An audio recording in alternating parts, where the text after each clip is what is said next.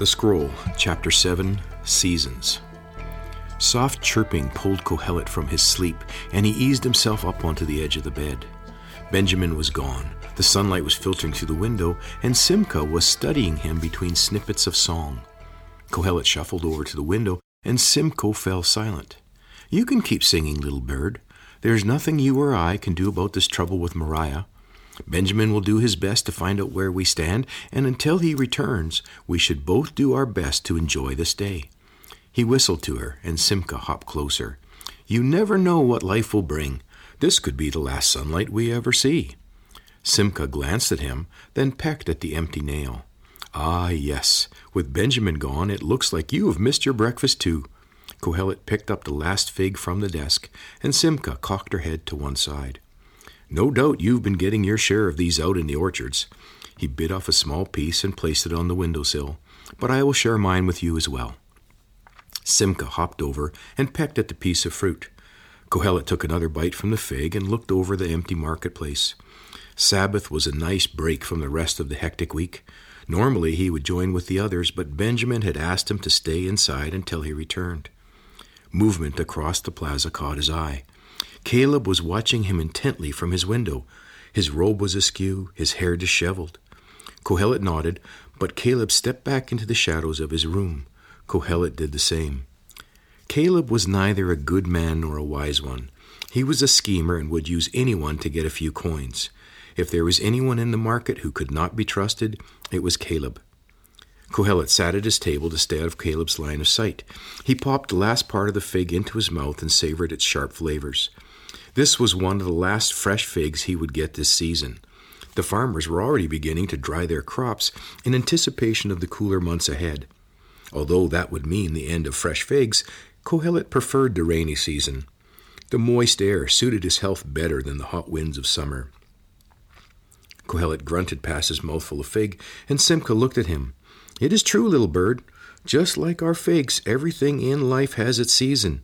You can't make a fig ripen by watching it, so you might as well get on with your life and enjoy it in its time. If you try to eat a fig before it is ready, it will taste terrible and make you sick."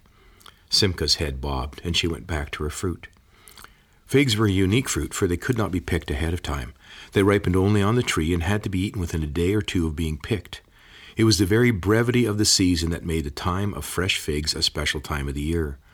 Although figs could be dried and eaten later, a dried fig was vastly different from a ripe one. The seasons of life brought not only sweet things like a plump, ripe fig, but also bitter times of sickness and death. But as Benjamin often said, it would not do to worry about either one, for they would both come in due season. Life was always in motion and changing from one season to another time. It was well expressed in the poem he often quoted to his students from his perch by the well. He looked at Simcha. "Maybe you and I are the same, both strutting about and singing for a few crumbs." Simcha chirped a few notes. Kohelet pointed his pen at the bird and recited the poem. "Everything has its season, and there is a time for every activity under heaven. A time to be born and a time to die, a time to plant and a time to reap. A time to kill and a time to heal, a time to destroy and a time to build. A time to weep and a time to laugh, a time to mourn and a time to dance. A time to caress and a time to abstain, a time to embrace and a time to refrain. A time to find and a time to lose, a time to keep and a time to discard. A time to argue and a time to agree, a time to listen and a time to speak. A time to love and a time to hate, a time for war and a time for peace." He finished with a grand flare of his pen, and Simcha hopped away. "You don't like my recitation?" Simcha cocked her head, her eyes on his pen. "Ah, you think I might harm you with this. No doubt you've had a few sticks hurled at you as you steal the farmer's figs." He put the pen on the desk. "You'd better be careful out there, little bird. Don't let this be your season to be caught in a trap. That would end your free days, and a bird with such a pretty song is worth a good price in the market." Simcha chirped a few notes, bobbed her head in agreement, and flew off in the direction of the orchards. Kohelet turned his attention to carefully transcribing the poem he had just recited onto the scroll. The ebb and flow of both positive and negative aspects of life under the sun were like the tides of the ocean, with only relatively brief times of calm between waves of celebration and sorrow. In dealing with all the things that have come their way, both good and bad, mankind rarely had time to reflect and take stock on what they were doing with the precious gift of days they had been given. Life was a restless sea of constant motion, yet beneath the turbulent surface, there was a quiet reminder of the fact that there was something deeper. There was more to life than merely staying alive and trying to get ahead. So how can we gain anything from our toil if the seasons of life keep us constantly working? God confines our busy lives within the framework of time, but also plants eternity in our hearts. This makes it impossible for us to figure out what God is doing from the beginning to the end. The tension between the ongoing seasons of life and the innate knowledge that life was more significant than the sum of his days always tugged at his mind. It drove him to distraction at times, for although he could theoretically grasp the concept of life continuing beyond the bounds of time, getting a clear view of what this might actually signify was impossible. In the end, he would have to pull his mental explorations back to the present and focus on the day at hand, for this was the only reality he could truly grasp. The good things the seasons of life brought his way were enjoyed more if he simply accepted them without trying to figure out their overall significance. Kohelet chuckled. What he was writing and his concerns about Mariah and Daniel were a perfect example of this ongoing war between the temporal and the eternal. Let it go, old man. Let it go and enjoy this day, for it too will soon be gone. Kohelet bent back to his scroll. I clearly see there's nothing better than to be happy and enjoy ourselves for as long as we live. Each of us has been given the opportunity to eat and drink and find satisfaction in our work. That is God's plan for us, and we cannot add to or subtract from his design. It fits us perfectly, for it achieves God's purpose and causes us to honor him. That's the way it was in the beginning, and it is the same today. Our future is rooted in the distant past, for God's intent for us is consistent. Getting to his feet, he retrieved the charred remains of the Genesis scroll from the bucket overhead. It had been one of the finest scrolls in the king's library, each word carefully and beautifully formed. He unrolled it across the bed, tracing the back of his pen over the familiar section, and read aloud. The ground is cursed because of you. Through painful toil you will eat of it as long as you live. It will produce thorns and thistles as you eat the plants of the field. By the sweat of your brow you will eat your bread until you return to the ground you came from. For dust you are, and to dust you will return. Kohelet rolled up the Genesis scroll and returned it to the bucket. He had just sat at his desk when the door swept open and Benjamin ran into the room. Master, it is true. Daniel and Mariah have secured a relationship. There is going to be a wedding at the Feast of Booths. Then why was she searching for me? Did she want to prove that I was in the wrong in saying she would never marry Daniel? Benjamin folded his large frame down into his familiar cross-legged position at Kohelet's feet. The polished head tipped back, and his sweaty face shook vigorously. Mariah has had lovers in her past. He paused, his eyes searching Kohelet's, but she has never secured an offer of marriage. That's not completely true. There have been those who wanted to marry her, but after she trapped them in her bed, they got to know what she is really like. But Daniel is different. He is all about the rules and will not sleep with her before they are married. He believes her when she says she has also remained faithful. He would never marry her if she knew about her affair with you. Benjamin looked intently into Kohelet's eyes. Mariah is greatly concerned that you might use that information to get even with Daniel for taking over the library. Kohelet patted Benjamin's shoulder as he stood to walk over to the window. I have no reason to ruin Mariah's wedding. That affair is in the past. My life has moved on. Benjamin sprang to his feet. But she has not. Mariah thinks only in terms of manipulation and betrayal. She believes you will act as she does and wants to make sure you will not expose her lies. Kohelet gazed at the sunlight on the hills outside the city. When their affair ended, there had been no latent sense of joy in what they had shared. It was a time he deeply regretted, but not to the point that he would ever seek revenge on her or Daniel. He turned away from the window. I will meet with her. I'll let her know that I will never reveal what happened between us. Benjamin put a hand on Kohelet's shoulder. No, master, Mariah will never trust you.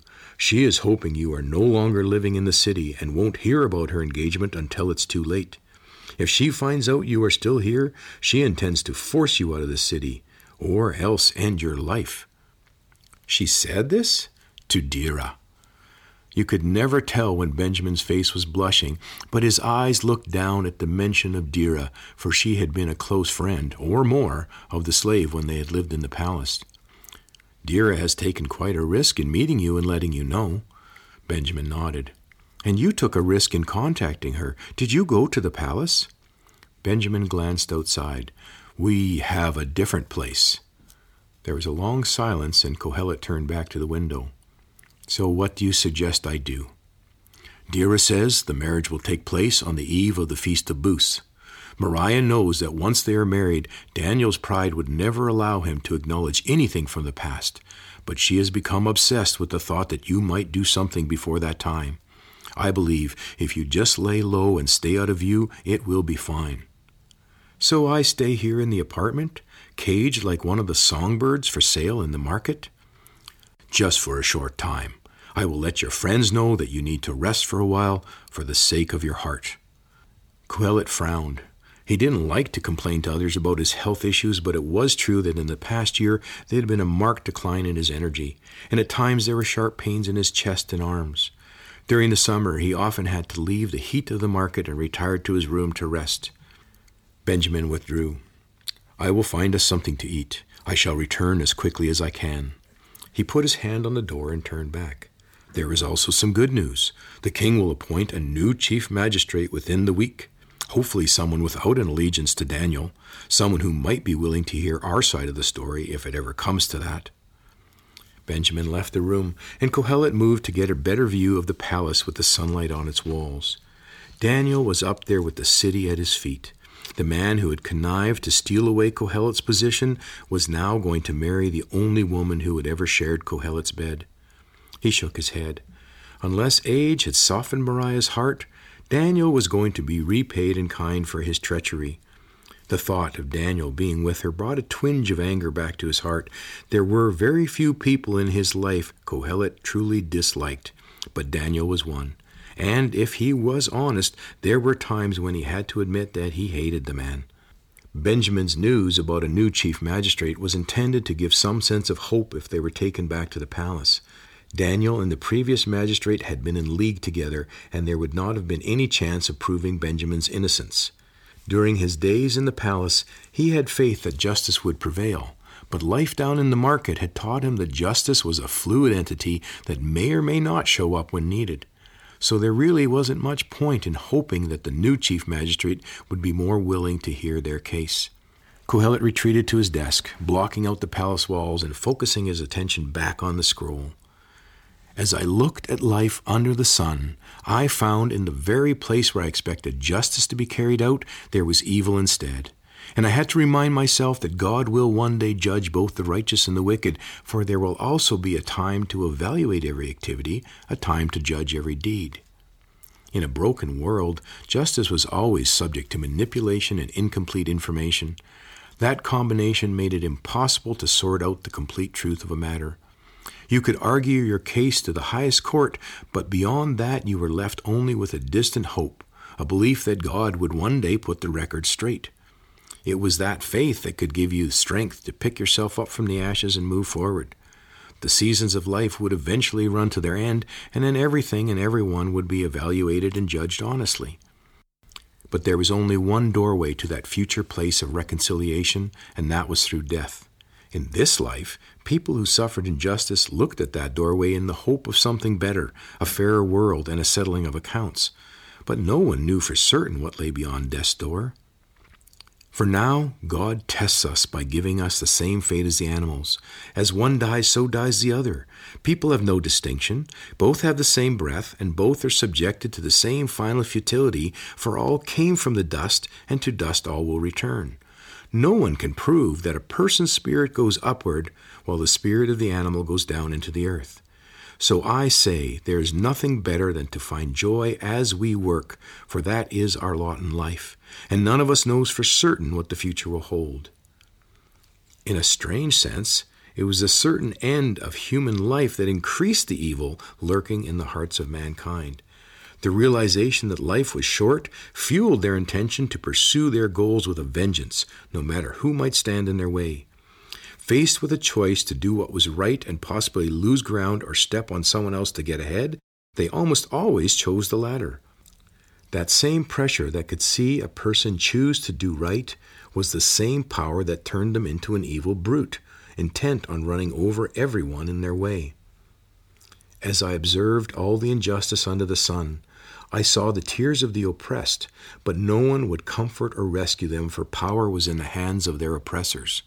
I declared that the ones who have already died are better off than those still living under such conditions. Even more fortunate are the unborn, for they are not yet exposed to the evil taking place upon the earth. Kohelet stopped writing. Those were difficult sayings. The birth of a child always brought a promise of something better, a change for the good. Yet for people living in oppressive situation, the promise was often broken, and the little ones were the first to suffer. In that sense, it was better as if they'd never been born into a world full of injustice and evil. He bent back over the scroll and was so caught up in his work that the scuffling of feet outside his door suddenly startled him. Kohelet turned quietly around. It wasn't Benjamin, and few others ever climbed all the way to the attic apartment. Had Mariah's spies found him already?